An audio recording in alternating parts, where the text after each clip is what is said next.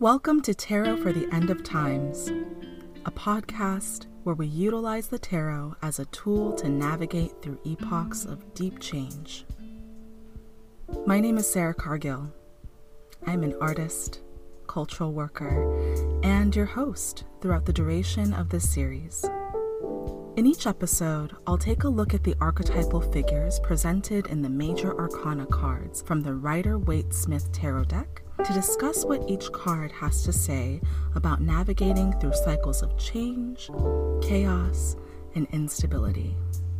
Throughout each episode, I'll offer reflection questions and suggestions for exercises that might support you in inviting the energy and wisdom of these archetypes into your daily life and practice.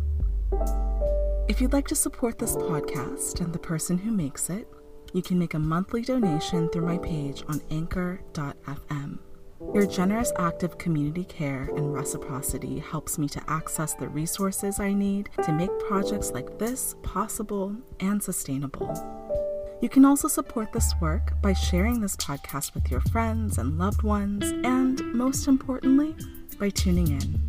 Thanks for joining me.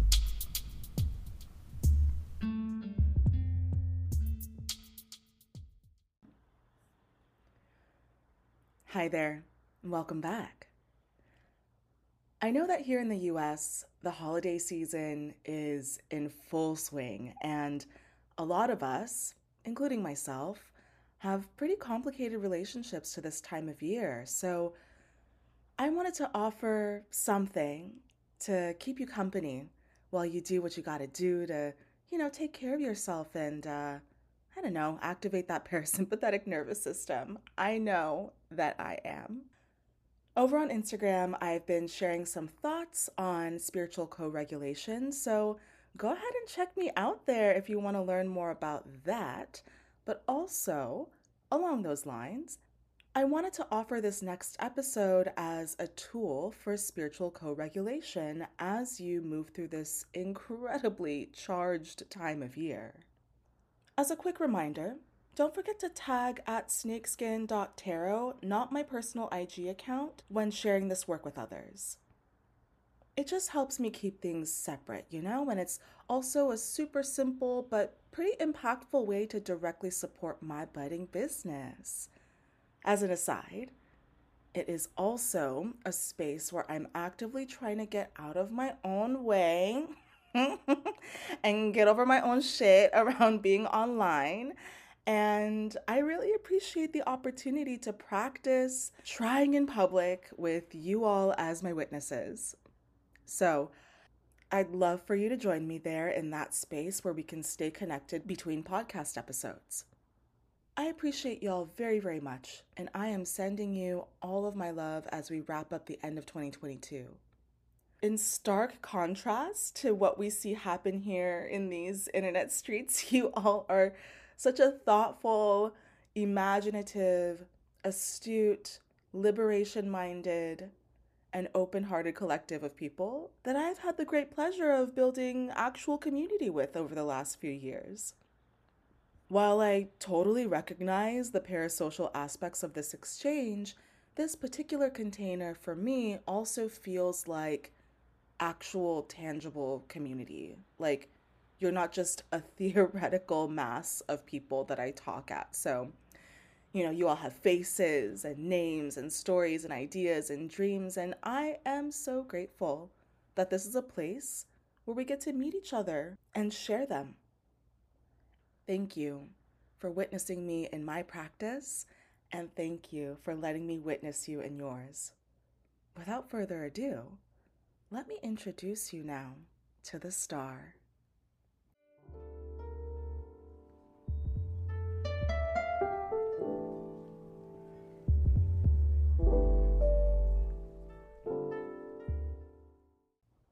Roses, cinnamon, cardamom.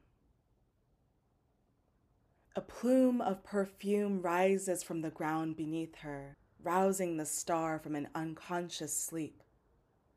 Warm, nostalgic, heady notes pluck on heartstrings that sound like home, like raucous laughter amongst familial femmes, like The sound of grandmothers and aunties gossiping over cut fruit, like the gasp of first love, an anchor, an alarm. Wake up. You can't stay here. A translucent veil of silvery particulate matter silently rains from the sky, obscuring the moonlight. The star gently pivots her aching torso to take in her immediate surroundings. An eerily serene hellscape, blanketed in the ash of a once towering inferno, now just a mere memory. Combustion, fire, that original magic.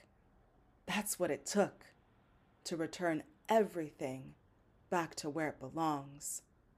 Back to soil, back to ether, back to spirit. The ticket to your new life is the cost of your old one, and proof of purchase is in your empty hands.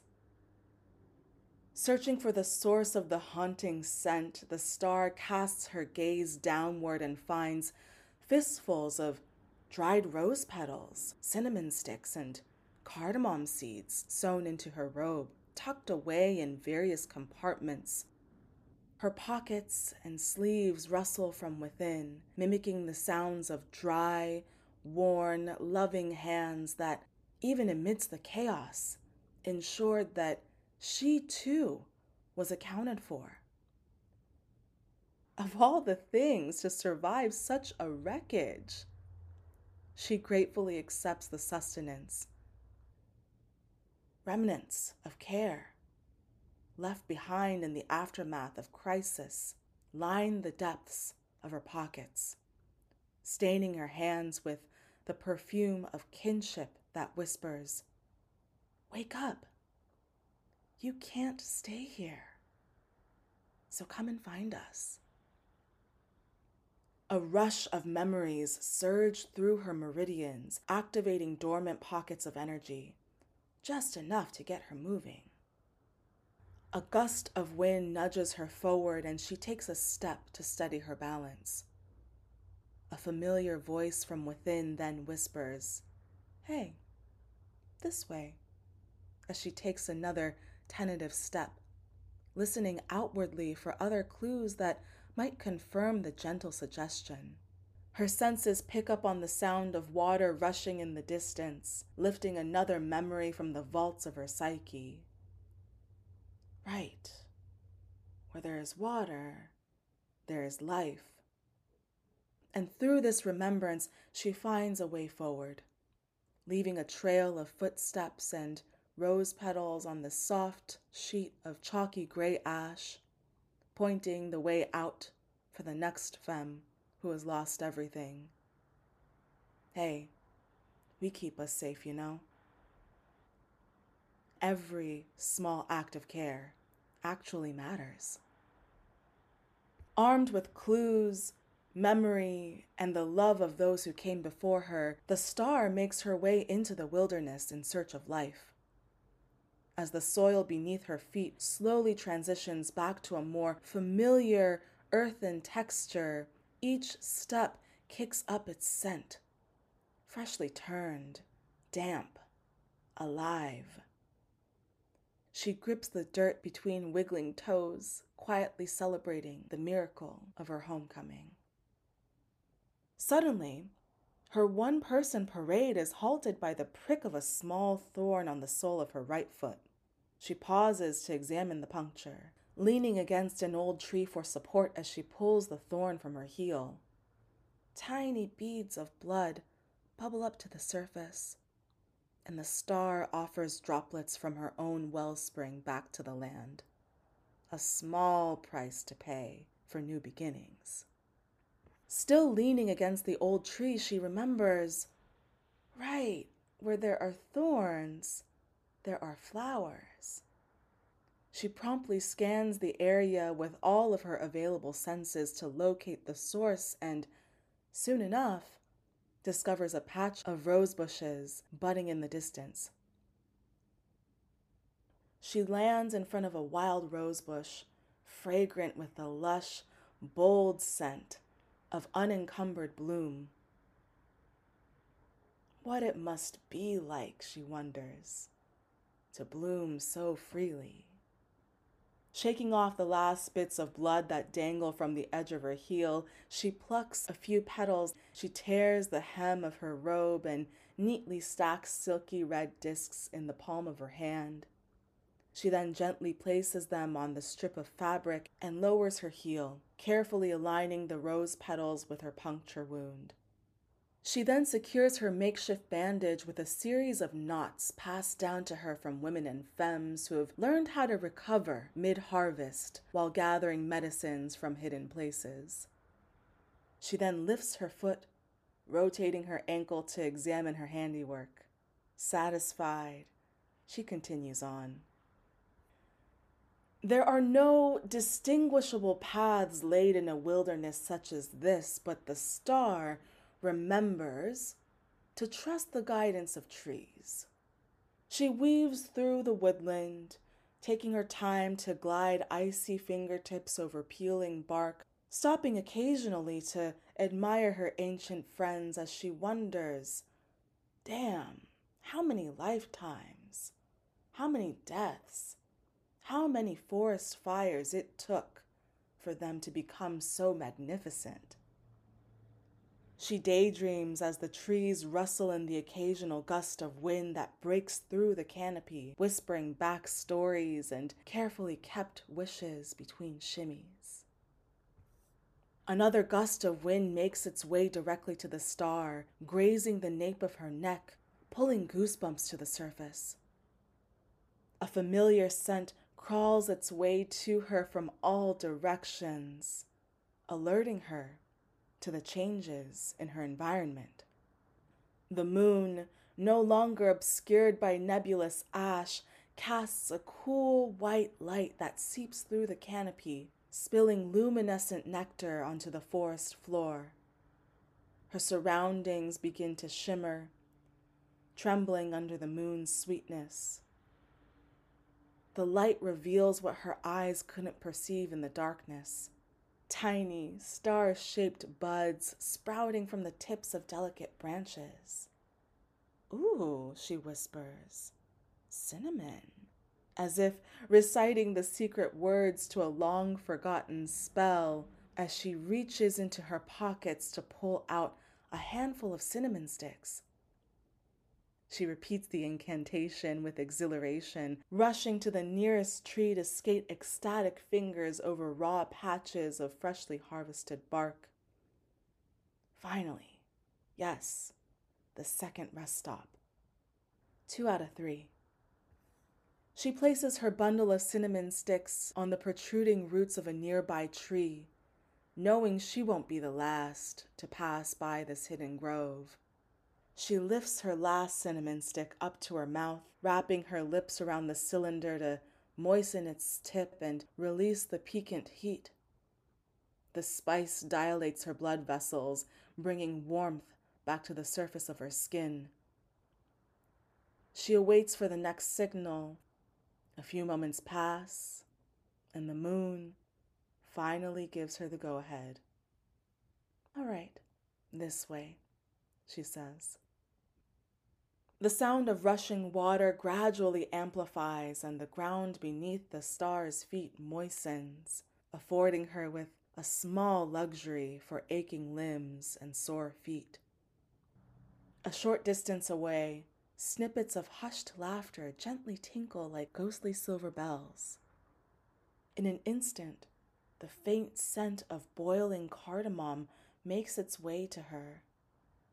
A mere kiss on the nose softens the hardened edges of her stubborn, weary heart, and with renewed hope, the star advances, following the music. The sound of rushing water eventually reaches its peak, and before she knew it, the star was ankle deep in the path of a stream. Her movement liquefies as she glides her feet across slick river rocks, occasionally gripping the mud with her toes for stability. The water quickly reaches her calves, then her thighs. It eventually reaches her waist, then her neck, until finally she loses grip of the ground beneath her altogether and she starts to float. The water, now still, yields the spotlight. There is a shift in the environment's sonic texture. What was once a distant tinkle in the wind unfolds into a robust clamor. The sounds of laughter, chatter, crackling fire logs, and roiling vats of water grow louder as the star paddles her way to shore. Unbeknownst to the star, a stealthy night watcher, obscured by tall stalks of bulrush, takes her cue and mimics a bird call to alert the camp. The camp grows quiet until the silence is broken. "Hey, y'all, she's over there." A flurry of tightly orchestrated movement erupts as members of the camp prepare for the star's arrival. Still paddling to shore, the star watches a striking team of femmes across all genders and spectrums of kinship. Grannies, mamas, aunties, uncles, homies, siblings, and nibblings. As they rush to the shoreline, demarcating the space with steaming terracotta jugs, each filled with fresh water boiled with generous, unmeasured fistfuls of cardamom. The steam casts a silvery haze that blankets the surface of the pond, reminding the star of what she just managed to survive. A few volunteers congregate by the water. Some lift the terracotta jugs above their heads and lower them gently onto their crowns, while others fill cross-body leather sachets with fresh clay that coated the edge of the shoreline. They find their formation, filing out in a single line, wading through water and a thicket of aquatic plants to make their way towards the star. "You are almost there, baby," they murmur, overlapping in repetition. "You are almost there, baby." A chorus to the world's shortest prayer. "You got this." Digging deep for one last push, the star paddled with all that she had left until she felt the tips of her toes graze the mud once again. She lowers her legs and stands upright, digging her digits back into the clay as she releases a sigh.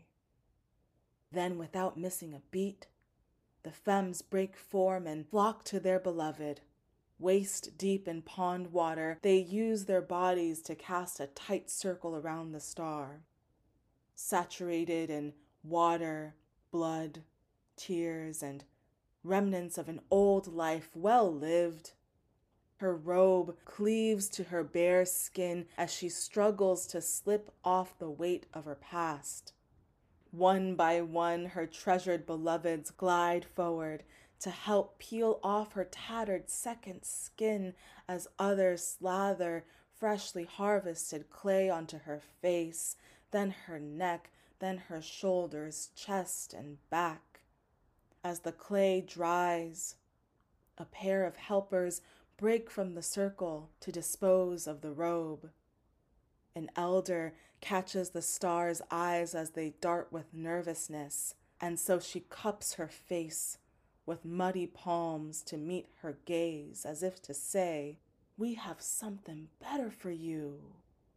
And so, placing forehead against forehead, breath against breath, spirit resting against spirit, warm, spiced water washes over them as they gazed in awe of the God they witnessed in each other.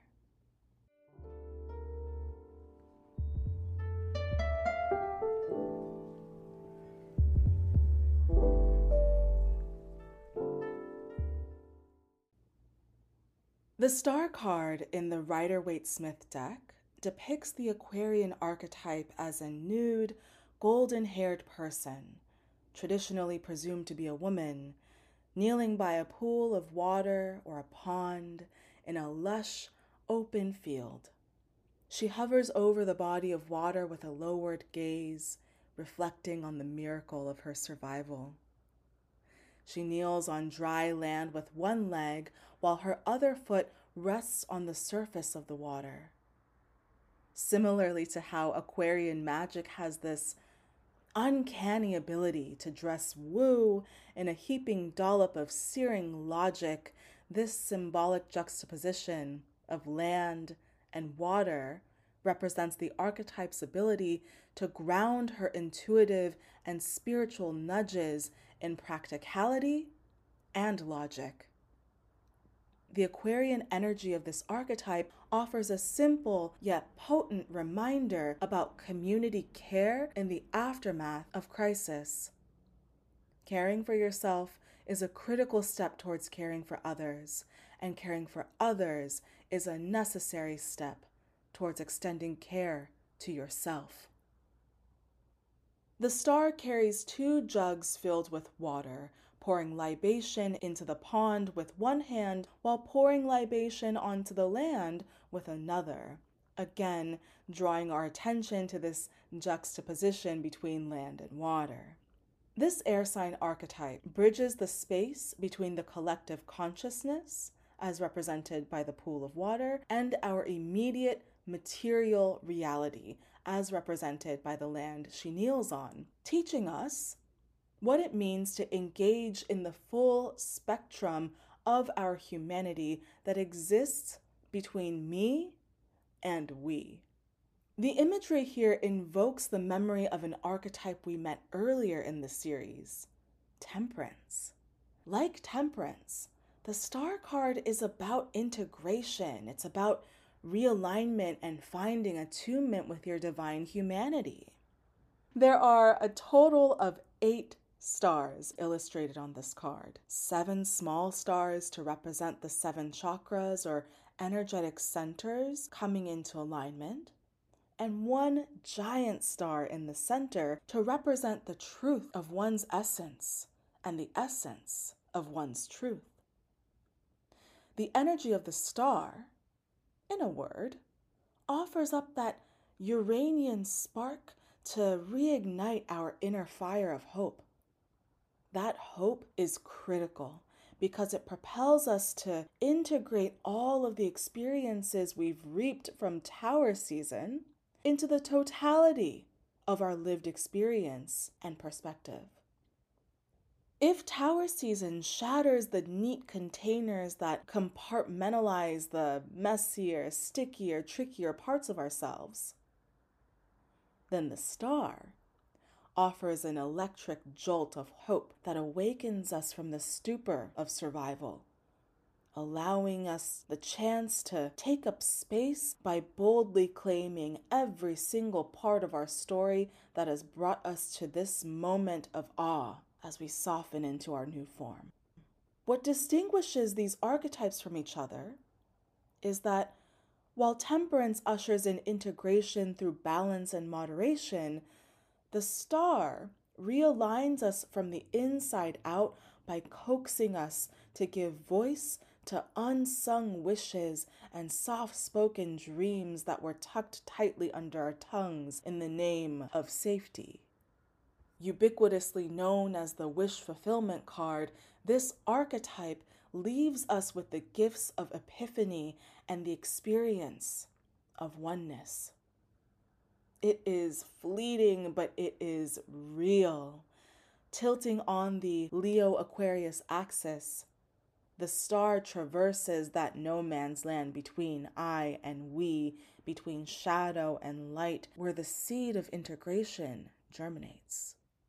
The star offers an opportunity to welcome back the parts of you that were banished and exiled to the deep recesses of your psyche in the name of survival. And I get it, but the magic of integration is that once you begin to lift the veil that keeps you from you, then you begin to discover that this very veil can also be lifted from the space that separates you from others, if you so choose, of course. And if you choose to lift that veil, you'll then begin to discover that, well, shit, you're not so separate from others. And so the star is where the discipline of hope finally demonstrates its virtue and grace. Can we get an amen? In the upright position, the star card triggers our dormant zest for life, bringing us back from the ashes of a shattered facade. It represents renewed hope, a spiritual and emotional homecoming, and a moment when your most authentic self shines through as you shed the burden of old, habitual, limiting beliefs. This card indicates the culmination of all the brave and painful choices you had to make in order for you to finally choose yourself instead of your baggage. While I certainly don't deny the unrelenting brutality of tower seasons, what I also know to be true is that, there ain't nothing like knowing what you're made of. And I personally would not trade that self-knowledge for anything. As part of my research for this episode, I've been reading this book by a person named Megan Watterson called Mary Magdalene Revealed, the First Apostle, Her Feminist Gospel, and the Christianity We Haven't Tried Yet. And y'all, I frequently get requests for book recommendations, and full stop, this book is setting my heart on fire in like the best way. Now, full transparency, I am one of the, few people out there who has not directly experienced religious trauma in my family and community of origin. Aside from, generally being impacted by fundamentalist Christian cultural and religious hegemony, as both just a person existing in this world, but also as a spiritual care practitioner whose work is heavily informed by hoodoo and other diasporically specific practices, I personally have not been exposed to the kind of religious trauma that I've heard many people in my community grapple with. I don't want to overstep here. So, without doing that, without overstepping, as someone who doesn't identify as Christian and who cannot speak to that experience or from that perspective, keeping that in mind, I do still feel like this book does offer a lot of meaningful research to help us just demystify the patriarchal underpinnings of canonical Christian scripture, and specifically how the process of canonization itself was a way to legitimize misogyny. I want to add that while I do believe that some of the more, subtly expressed sentiments around sex work, I feel like could be re-examined and reworked, namely because I personally do consider sex work to be a kind of sacred holy work. And my hope is that if a new edition comes out, that perspective can be taken into consideration. But in either case, this book was pretty instrumental in grounding this episode in the appropriate hermeneutical framework, by which I mean the framework through which we read and interpret sacred text. Hermeneutics is a word that I picked up from this book too. So anyway, I want to continue this episode with a few inserts from the book. On a broader level, I also want to just take this moment to insert an alternative spiritual discourse around Christianity as we, at least here in the US, continue to come to grips with the US Pluto return and the subsequent socio-political consequences that are generated by the ongoing weaponization of and escalated violence invoked by fundamentalist Christian rhetoric. Best believe that the two are related, right? This is a moment where I implore all of us to stay engaged and continue to challenge any kind of dogma that seeks to diminish the humanity of others. My intention with this podcast is to bring spirit into this liberation work, precisely because that is what makes it sustainable for me. And that is the end of my disclaimer. Moving on. On page 22 of Watterson's book, she writes, "You have to die all the way before you can resurrect. And this is what we experience when moving from the tower to the star. There is an intimate bond between death and birth that demands a certain level of respect. This is a package deal.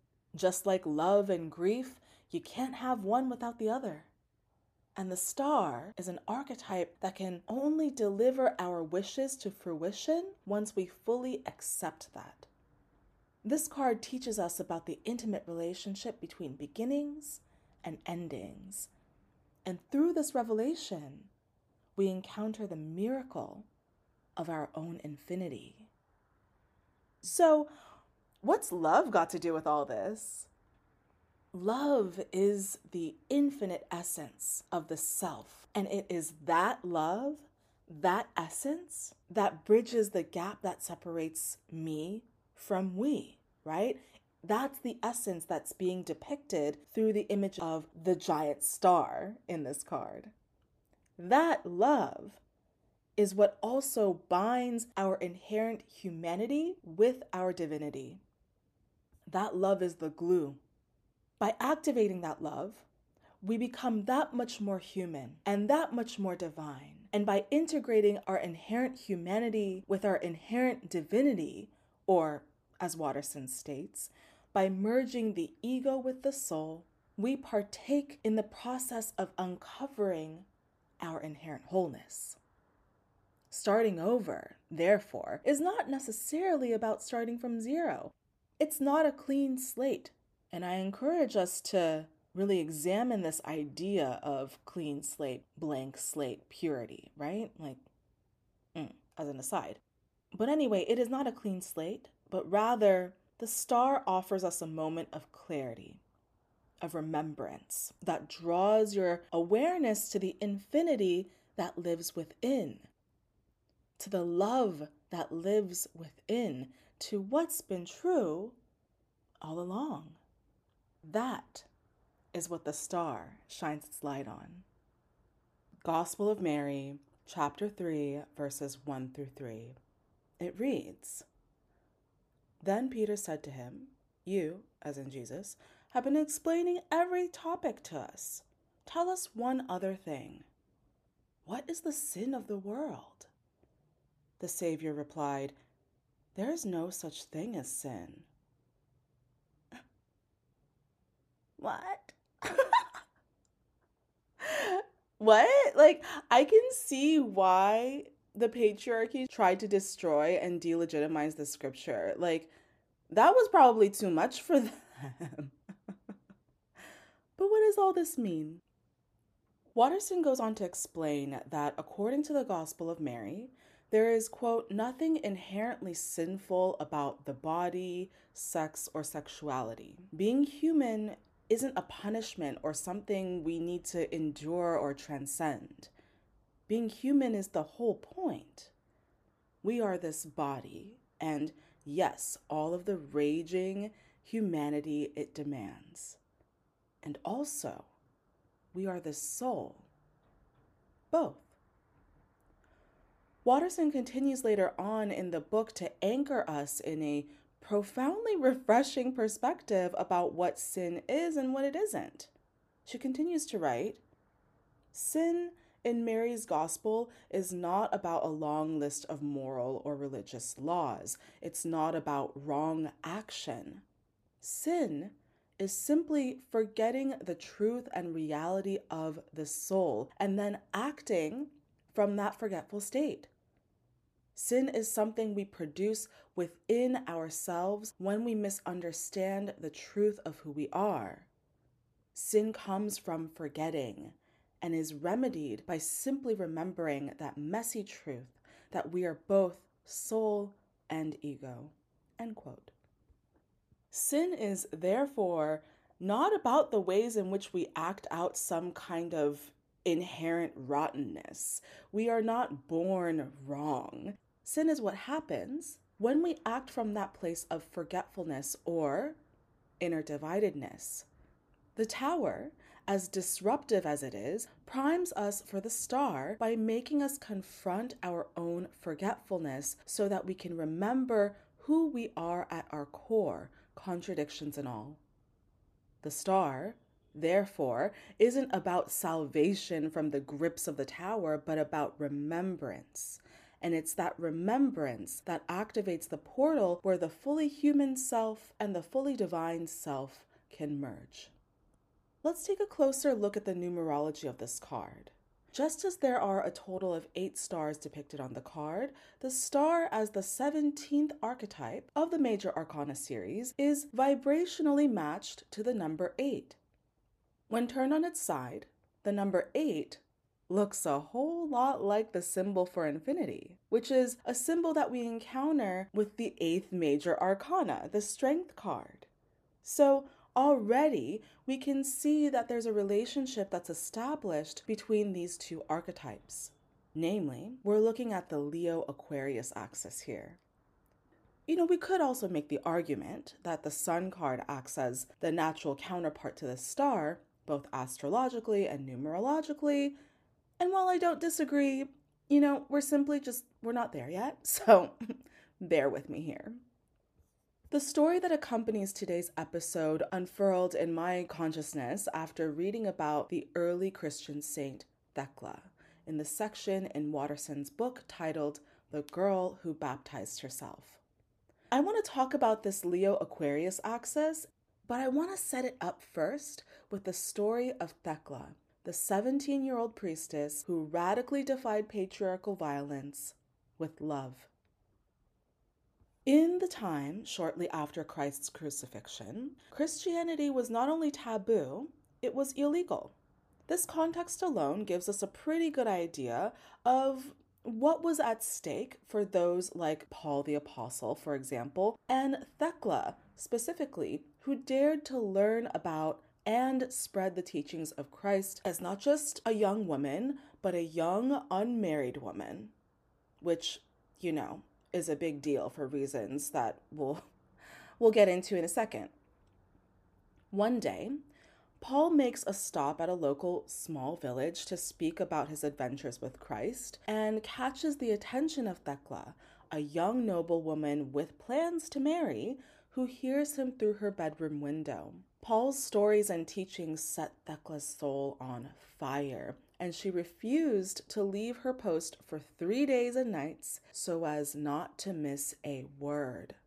This sudden onset of passion had both Thecla's fiance and mother pressed, okay?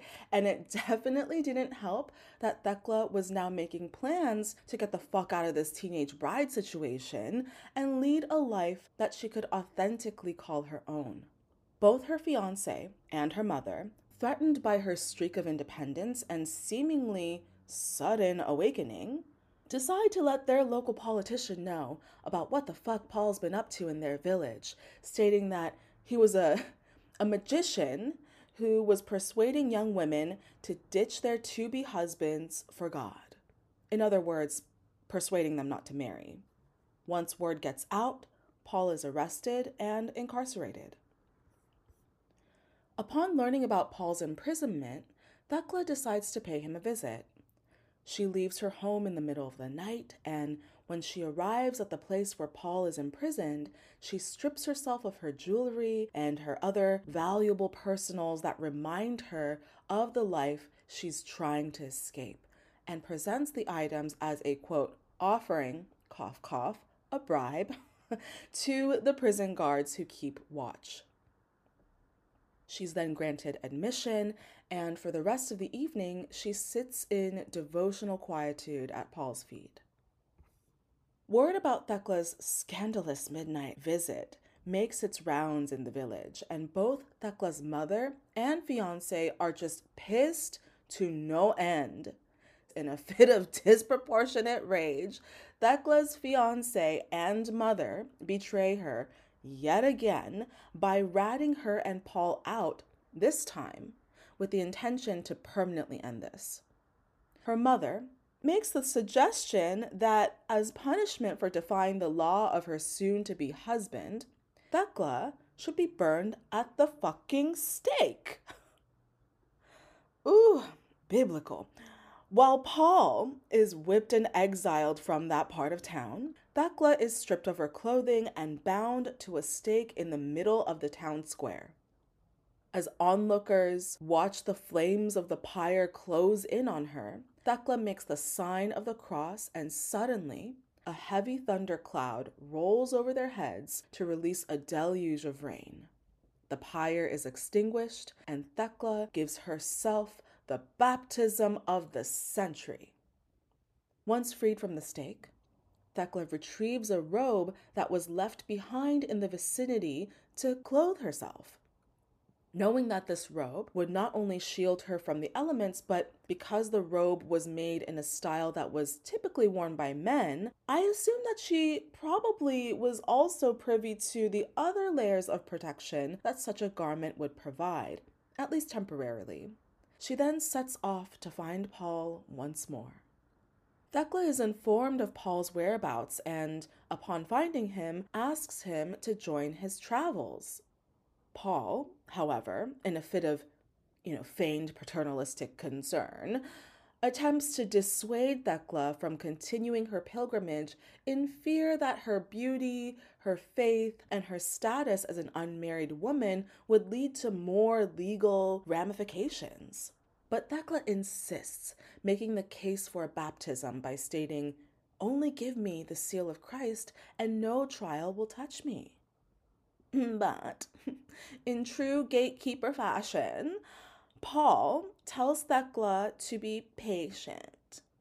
And so she waits while faithfully remaining at Paul's side. In the midst of their ministry, they arrive in the bustling town center of Antioch. I'm going to pause here to offer a quick content warning for brief mention of attempted sexual assault, okay? That's a part of the story. Brief pause. Okay. Thekla is noticed by a predatory high government official named Alexander, who decides that he wants to, quote, claim Thekla for himself. He tries to convince Paul to give her over to him by bribing him with money and power. Rather than come to Thekla's defense, Paul, being the man that he is, disowns her with the swiftness of a coursing river. And yes, that was a Mulan reference. Paul is just giving straight up like Mariah Carey, I don't know her energy, okay? And Alexander decides to throw his weight around and attempts to assault her right there in broad motherfucking daylight to claim what he has already decided is his.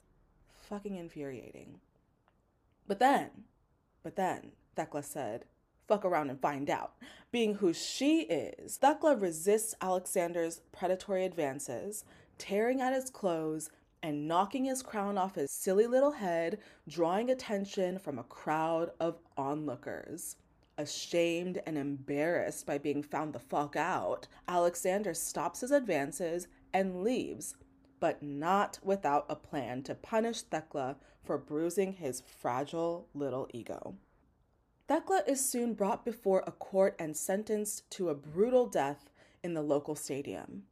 Because biblical punishments tend to favor humiliation and violence, Thekla is once again stripped of her clothing and thrown into the stadium to meet the wrath of hungry beasts. Her apparent crime? Sacrilege. Ain't that some shit? That's some shit.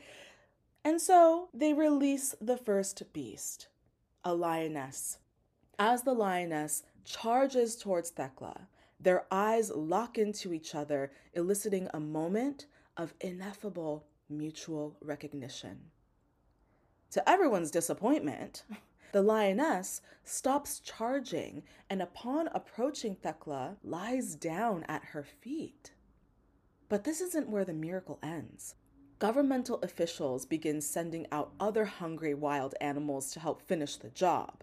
But in an act of great interspecies femme for femme solidarity, every single one is mauled to death by this lioness.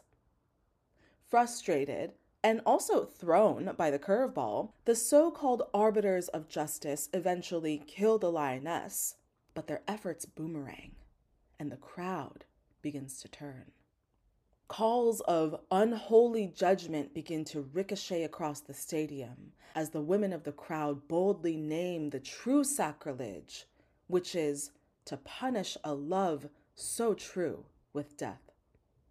Thecla then makes a beeline for the watery pit of ferocious sea lions as more and more beasts are released into the stadium. Standing at the edge of the pit, she declares, "In the name of Jesus Christ, I baptize myself," and plunges into the pool. Upon entering the water, a protective ring of fire ignites around the pit, and for the third and final time, at least within this story, Thecla saves herself. In a moment of utter recognition and clarity, in a moment of remembrance, the women in the crowd rise up and begin tossing fistfuls of rose petals, cinnamon, cardamom, and spikenard into the stadium, filling the arena with a heavy perfume that lulls all the beasts to sleep.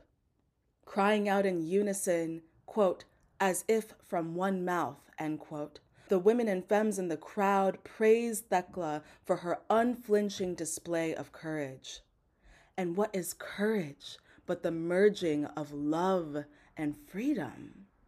Watterson continues the story with the following, quote, "She began to do what her heart was telling her to do, and this was sacrilege to those in power, that she refused to obey or validate any authority outside of her, even and ultimately Paul's.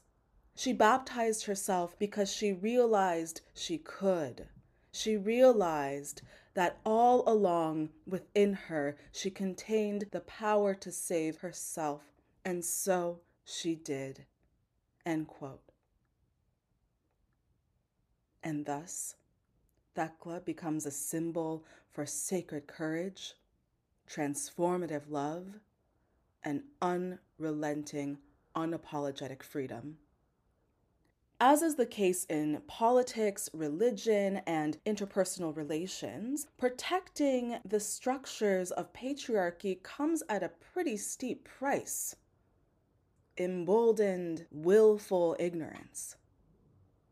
In 325 AD, a group of men took part in a gathering called the First Council of Nicaea, where they collectively decided which scripture would be included within the Christian canon and which would be destroyed. The Gospel of Mary and other such early Christian scriptures, like the Acts of Paul and Thecla, were purposefully left out of the canon to intentionally devalue and erase the spiritual wisdom and contributions of women and femmes, precisely because of the threat it posed to patriarchy. If the Gospel of Mary and other such banned scriptures emphasize that salvation is not something that is given to you, but rather emerges through the process of remembrance, through the process of internal reconciliation and dissolving the illusions that keep us separate from one another, then where does that leave the iron fist of patriarchy? Empty, ineffective, God, irrelevant. When I read that story about Thecla, I didn't see God in the miraculous rain and fire. I saw God in that precise moment when all those women and femmes in the crowd collectively recognized themselves in Thecla, narrowing that gap between me and we through the recognition that their liberation was so intimately tied to hers.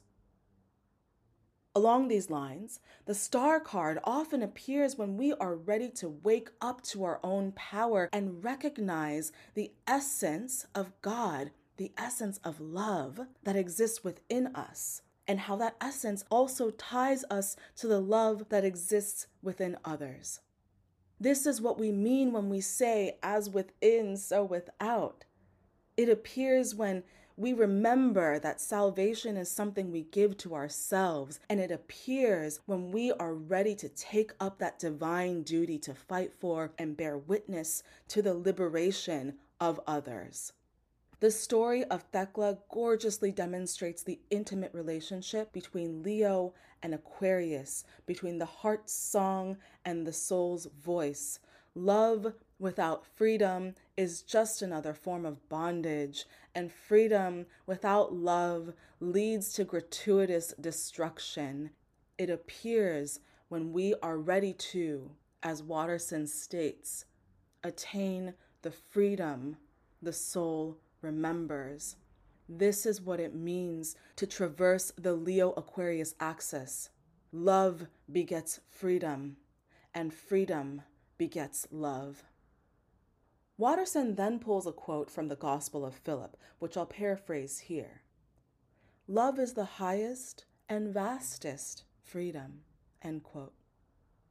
I'll add here that in addition to courage, hope is what we find at the intersection of love, as represented by the Strength card, and freedom, as represented by the Star card. And now, with this context, I can finally speak to what the Star card does through its role within the Leo-Aquarius axis. Thecla's love is what awakened her to her freedom, and her freedom is what inspired and emboldened her to keep loving. Thecla's love is also what awakened the collective to the love that lay dormant in their own hearts. And this, too, was activated by Thecla's commitment to her freedom. Along these lines, the Leo-Aquarius axis, and by extension the Star card, wants us to understand the relationship between love and freedom, and wants us to embody that love by getting free. The Tower did not teach you about the discipline of hope for nothing. Okay? As the Devil card reminds us just before it leads us to the Tower, love that seeks possession isn't love at all. It is non-consensual, unsexy bondage. Similarly, freedom that isn't in service to love, that isn't informed by love, isn't real freedom. It's an expression of one's bondage to destruction, to entitlement, and to suffering. If the Strength card represents our heart, then the Star card is the freedom that animates it. And it is through this relational axis that we get to experience hope. As mentioned earlier, the Star card in the upright position heralds a time of new, hopeful beginnings after a period of relentless undoing. It's a spiritual homecoming that offers a poignant opportunity to choose yourself in ways that you could not give yourself permission to before your great unraveling. As exciting as this is, if you encounter the Star card in the upright position, I urge you to pace yourself as you reintegrate with the world at large. The Star is also a time to just witness the dust settle after a Tower season and decide where those lessons need further application. While the Star encourages you to boldly announce what was, up until this point, a mere whisper in the deepest recesses of your heart. Remember that it takes an exorbitant amount of courage to say what you want, what you really, really want. As exciting as it is to draw this wish card, there will be moments when choosing yourself is going to hurt like a motherfucker. But you didn't get this far. You didn't get this far, so you can abandon yourself again. So lean into the teachings of the Leo Aquarius axis to just gather your resolve and do it anyway. In the reverse, the Star card speaks to hopelessness, particularly the kind that's brought on by a broken heart or an existential crisis. It also speaks to disappointment or pessimism or despair that's disguised as apathy. And it can also indicate self-abandonment and the unbearable weight of inauthenticity. The Star in reverse can also speak to bigotry disguised in progressive language. And if it represents a person or a figurehead, someone who is struggling with a savior or messiah complex. Jessica Lanyadoo, the creator and host of Ghost of a Podcast, has on several occasions spoken about the spirituality to alt-right pipeline, where spiritual language, I guess, I'm using quotes here, aesthetic, and concepts are used to get people to buy into harmful belief systems and circulate, quote, spiritual justifications for upholding systems of oppression and encouraging gratuitous acts of violence. I fucking agree with her. It is a slippery slope. There is a really dangerous pipeline here. And in regards to that, I have a brief example. There's this documentary out on Netflix right now called Orgasm Inc. that exemplifies the Star in reverse energy. It is a particularly chilling, but also, unfortunately, relevant case study of what happens when unchecked ego and privilege meets unmetabolized pain, and how that can quickly lead to the emergence of so-called wellness leaders who are actually extremely dangerous, extremely harmful, and very, very much in need of some deep fucking healing. Now, on that note, I do not recommend watching this documentary if you are just generally in a dysregulated space. It's a really intense fucking documentary. But I just wanted to mention it briefly here because the Star card carries this element of vulnerability that needs to be recognized, that needs to be honored and protected. There's a reason why the Star appears after the Tower and not the other way around. While the magic of hope often offers us the levity we need to receive fresh starts, hope is not this fluffy light thing by any stretch of the word. So the Star card in reverse reminds us that we need to still hold hope with discernment and care. I want to thank each of you for tuning in and using this living body of work as a companion to support you along your respective journeys. You doing so also affords me with the opportunity to be witnessed in my own. So thank you for sharing this work far and wide and for reviewing this podcast so that we can all find each other. I mean, it's really fucking wild. Do y'all know that this podcast is in the top 5% of Spotify's most globally shared podcast? Like, what? What in the actual fuck? That is wild. That is wild. And like, we're doing this together, and that is like so wild to me. Like, what excites me the most about this is how it reveals just how intertwined all of our respective journeys are with one another. And that is so cute to me. So thank you. Thank you for your grace as I move at a pace that feels sustainable and in alignment with my values. Thank you for respecting that. There's just, a lot of noise out there, and I'm just trying to remain intentional in all of this. As we inch closer to winter and as 2022 comes to a close, I hope that you encounter opportunities to honor your freedom in loving ways. May we all remember our inherent interconnectedness, and may the constellations we form together remind us that we, too, are made of stardust.